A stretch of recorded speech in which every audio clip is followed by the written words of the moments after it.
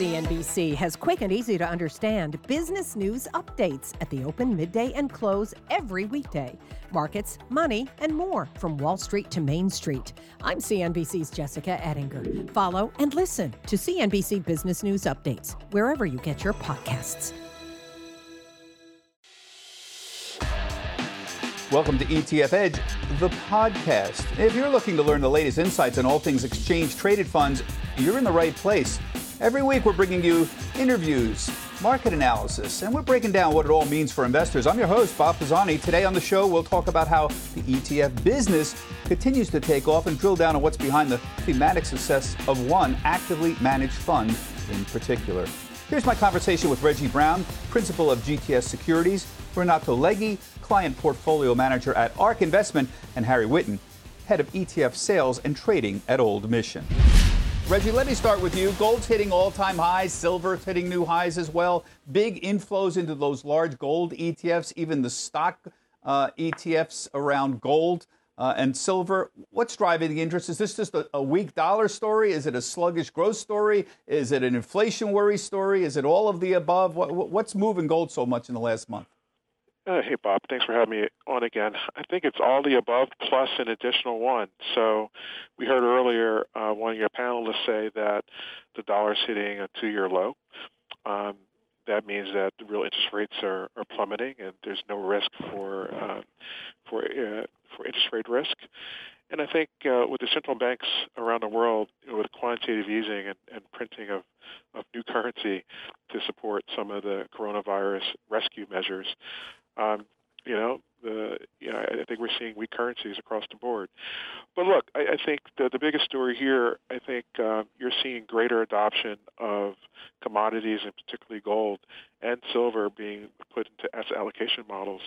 And I think that's, a new trend that we're seeing that's driving also the price of gold. Yeah, that makes sense. Harry, you see a lot of trading. You specialize in trading and being a broker in the ETF business here. Even silver's rallying, the gold stocks rallying as well. I know silver has components of both industrial and a precious metal.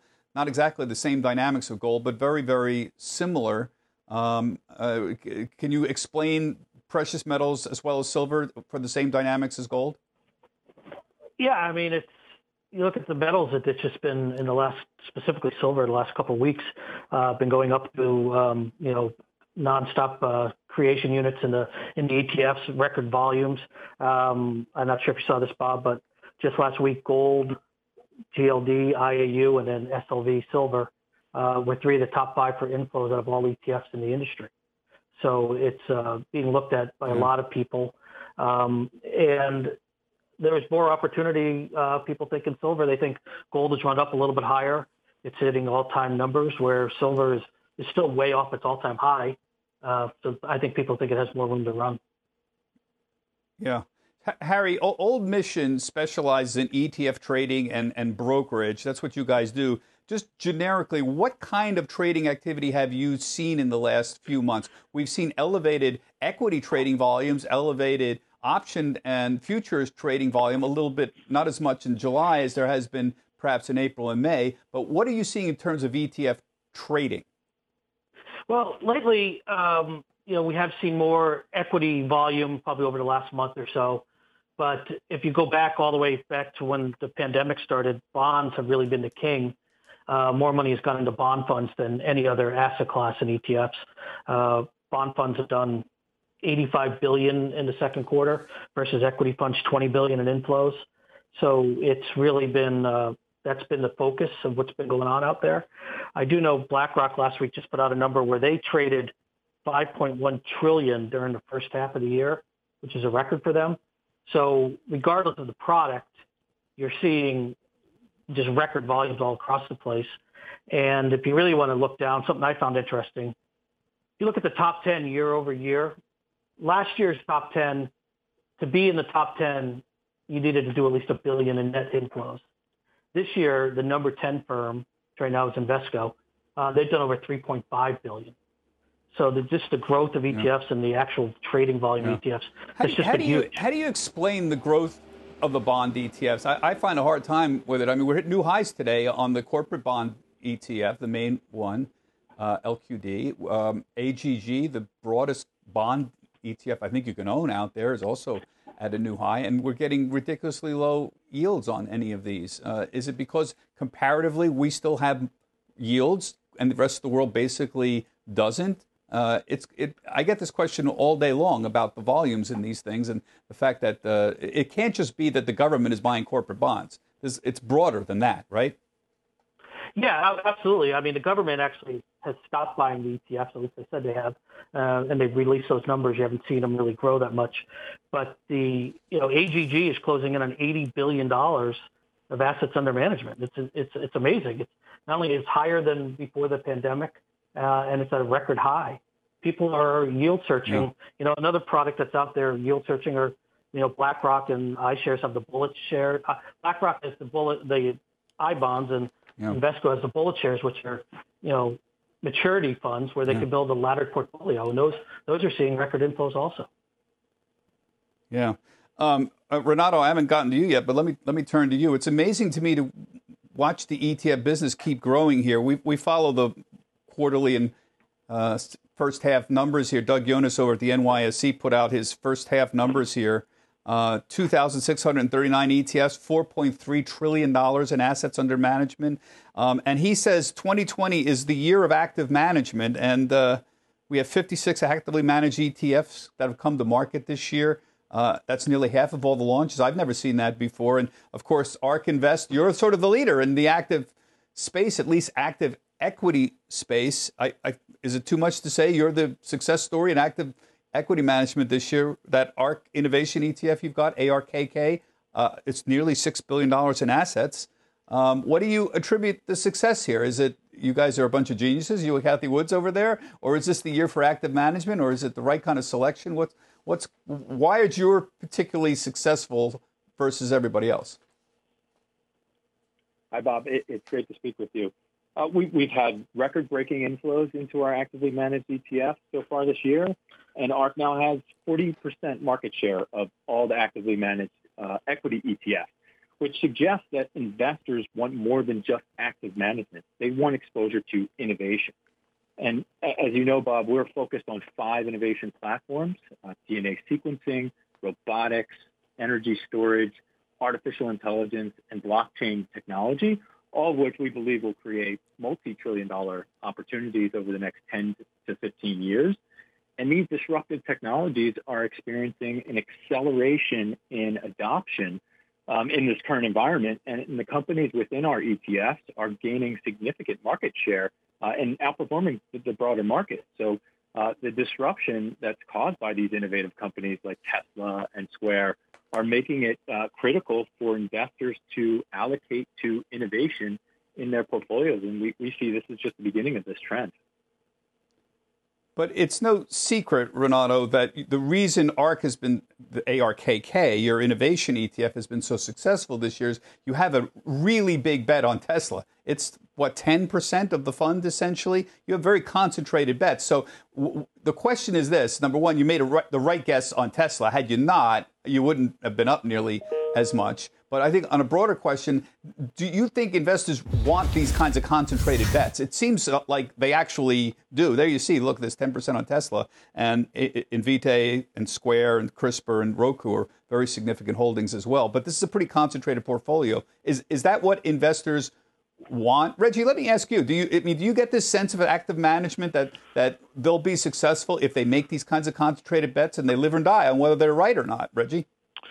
Well, I think there's always a room for active management, particularly in an ETF format. You look at all the non-transparent ETFs that are brought to the marketplace recently. I think there's 6 of them, or 5 or 6. I think they're picking up speed. There's always room for active management, and particularly when markets reverse, and I think you start seeing the views of the active manager present alpha, I think you'll see a difference between active and passive. So just because ETFs are here does not mean that active goes away.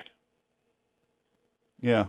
But Harry, we get back to this old question. I know this is a little older than you and me, but is there really any evidence that active management outperforms passive management? I don't see it. Certainly not in the long run. Vanguard was practically founded on this idea that it can't be done. It's wonderful that, Kathy and Renato are doing so well over at ARK on a concentrated bet. But they are a very small group of winners there.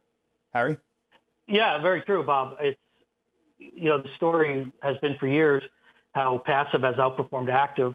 And I like the ARK story. I've been following it for years.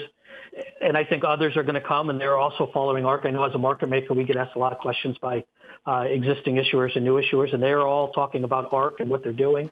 And I think you're going to see more active managers come, and we're going to see if they really can do it going head to head.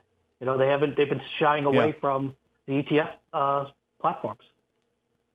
Right. And so the secret here, Renato, is really you have hit upon the right methodology for the times. Disruptive technologies that are altering the way we work. We now have a pandemic that is accelerating the way we work, that are benefiting the specific stocks that we had talked about as just what we broadly call disruptive technologies.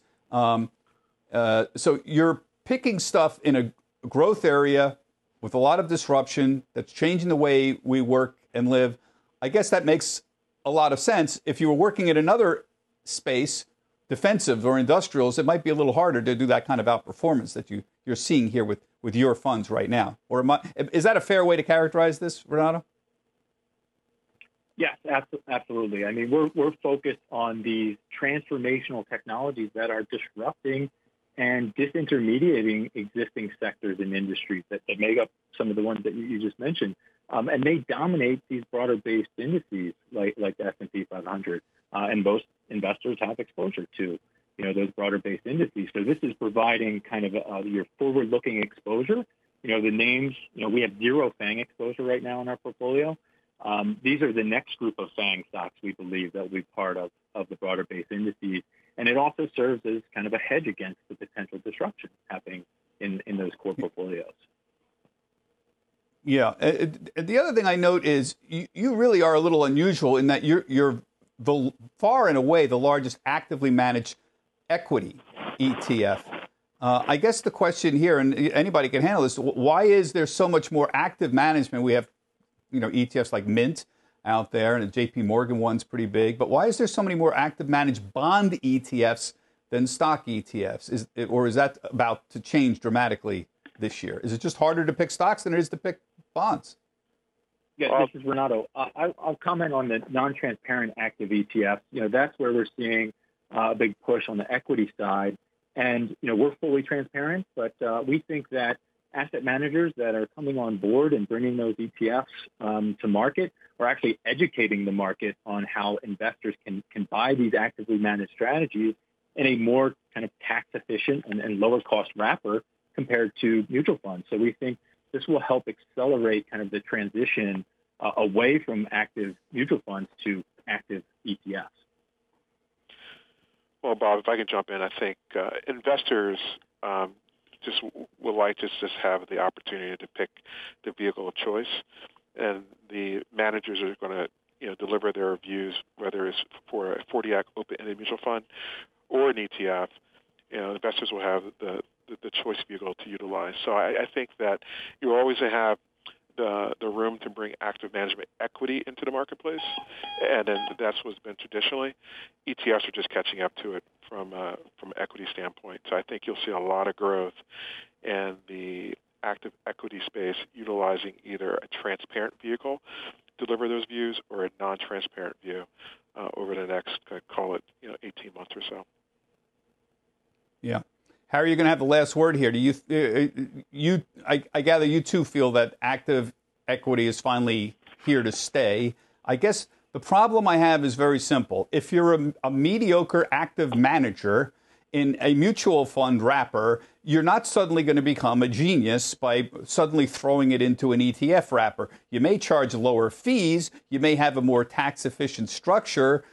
Even if it's non-transparent, though, it's not going to turn you into some kind of genius. That's my concern. ARK would be successful in a mutual fund platform because of the space that they're in and perhaps their methodology. But would you agree, Harry, that just switching to an active non-transparent ETF wrapper isn't going to change anybody's, track record? You're dead on, Bob. It's whether it's active non-transparent or active transparent, you still have to perform. And you still, if you're going to be active, you're going to have to pick the right stocks. You're going to have to trade them properly. And that's the big difference. So as I said before, if they're going to come out with an ETF and they think they can do better in an ETF wrapper, well, they're still going to have to prove it. And it'll be great to watch, and it's going to be good for the ETF industry because more and more people are going to get into it, and it's going to be a lot more visible. Yeah, I agree with that, Harry. Okay, thanks very much, guys. Now it's time to round out the conversation with some analysis and perspective to help you better understand ETFs with our Markets 102 portion of the podcast. Today we'll dive a little deeper into the world of active ETFs. My producer, Kirsten Chang, joins me. What are the key characteristics of an active ETF besides having to disclose their holdings on a daily basis? Are those expense ratios typically higher because they require more bandwidth on the fund manager's part? We've talked about this before, Kirsten. The key characteristic of actively managed ETF is the manager or the team is making active stock picking decisions. What's that means? It means they're not relying on a passive investment strategy. They may be benchmarked to some bogey like the S&P 500, but they're not trying to track it. They're trying to outperform it. And they have to pick stocks in some combination to do that. They can weight them in different ways. They can have a very broad portfolio that may have hundreds of stocks in it. Or, and we saw this in the case of ARK Investing, they may have a very concentrated portfolio with really essentially only about a dozen stocks or even less in them, and essentially bet that a few big names are going to win the day for them, which is what happened with ARK Investing today, ARKK. That stock's been phenomenally successful. That ETF, I should say, has been phenomenally successful, up 60% this year, primarily because they have a huge bet on a single stock, and that's Tesla. And they won big on that. Tesla's about 10% of the portfolio, and there's 4 or 5 other stocks that are 6 or 7% of the portfolio. So, you have, 5 stocks essentially that are 40 to 50% of that portfolio. And because they picked the right name this year, Tesla, that ETF, has done very well and attracted a lot of money. But that's the downside of this thing. If you look at it, had Tesla not been a big winner, they would not be nearly performing as well. They certainly wouldn't be up 60%. And they likely would not have attracted as much money. The other issue you have here is this whole question of the fees that are charged. Generally, actively managed mutual funds and actively managed ETFs charge higher fees. So ARK, for example, the ARK Innovation Fund, ARKK is the symbol, charges 0.75%. Now, historically, if you were an actively traded mutual fund, actively managed mutual fund, that's not very high. Actively managed mutual funds often charge 100 to 200 basis points. That's 1 to 2%. But 0.75% is fairly high for an ETF. And of course, the idea here is they have higher costs associated with the fact that they have more people working. They're not trying to just stay with an index. They're trying to pick funds. And that, of course, requires more research and more people. So, Bob, today on the show, you talked about the rise of active management. Now, we heard Doug Yones of the New York Stock Exchange say 2020 is looking like the year of active management, but are the returns there to back that up? How have they done so far this year? The problem with talking about returns of active management for equity ETFs is there aren't many of them at all. In fact, the ARK Innovation Fund we keep talking about, ARKK, is far and away the biggest one that's out there. It's almost $6 billion in assets under management. That's far and away the biggest actively managed stock ETF that's out there. They were successful because they made a very big outside bet, as I said, on one stock, but particularly one particular sector, what you would call disruptive technologies, where they feel that the growth is occurring and they feel they can get the most outperformance. So they're essentially buying very extreme growth parts of the business, of the market. Invitae, for example, another big holding that they have, very big in the medical space. Square does payment processing, CRISPR technology and biotechnology. Roku, big, of course, in deciding what you want to watch on television as a platform there. So that happens to be a successful paradigm this year. Pardon me, but it may not be every year. As for whether or not they outperform or don't, well, this year, ARK did outperform, but overall, active stock pickers historically underperformed their bogeys. The evidence is overwhelming. This was one of Jack Bogle's principal theses when he was at Vanguard. Bogle saw very early on, decades ago, when he was running Vanguard, that the average fund manager does not outperform their bogey, that it is difficult and almost impossible for an active fund manager to consistently outperform year after year. They might outperform 1 year or 2 years, but when you get beyond 3 and certainly 5 years, very few actively outperform. It's just really hard to predict the future. You might think so, but you can't.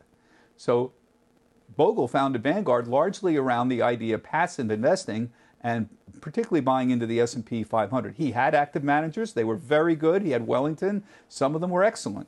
But by and large, his point was keep the cost down. Even active managers, he noted, tend to underperform because they charge too much for their services. So even ones that are good, the amount they charge, that 1 or 2% more over years, makes them underperform their bogeys. So if you can find good active management, keep the fees low. That's kind of like the Vanguard secret. Jack was not against active management. He just felt it was really hard to do. And for most people, passive investing and staying with indexes was the way to go. And indeed, Harry Whitten, and when I talked about this on the podcast, on the show today, about the fact that most of these active managers don't underperform. So remember, just because you're a mutual fund active stock picker, you're not going to suddenly turn into a genius turning it into an ETF platform. I'd be very, very careful. If you've got one that you think does outperform and they're charging a lower fee in an ETF wrapper than in a mutual fund wrapper, well, heck yes, go with that person. But otherwise, don't go switching to active management just because it's in an ETF wrapper. That's a sure way to lose money in the long term. That's it for today. I'm Bob Pisani. Thank you for listening. And make sure you tune in next week. And in the meantime, you can tweet us your questions or topic ideas at ETF Edge CNBC. CNBC has quick and easy to understand business news updates at the open, midday, and close every weekday. Markets, money, and more from Wall Street to Main Street. I'm CNBC's Jessica Ettinger. Follow and listen to CNBC Business News Updates wherever you get your podcasts.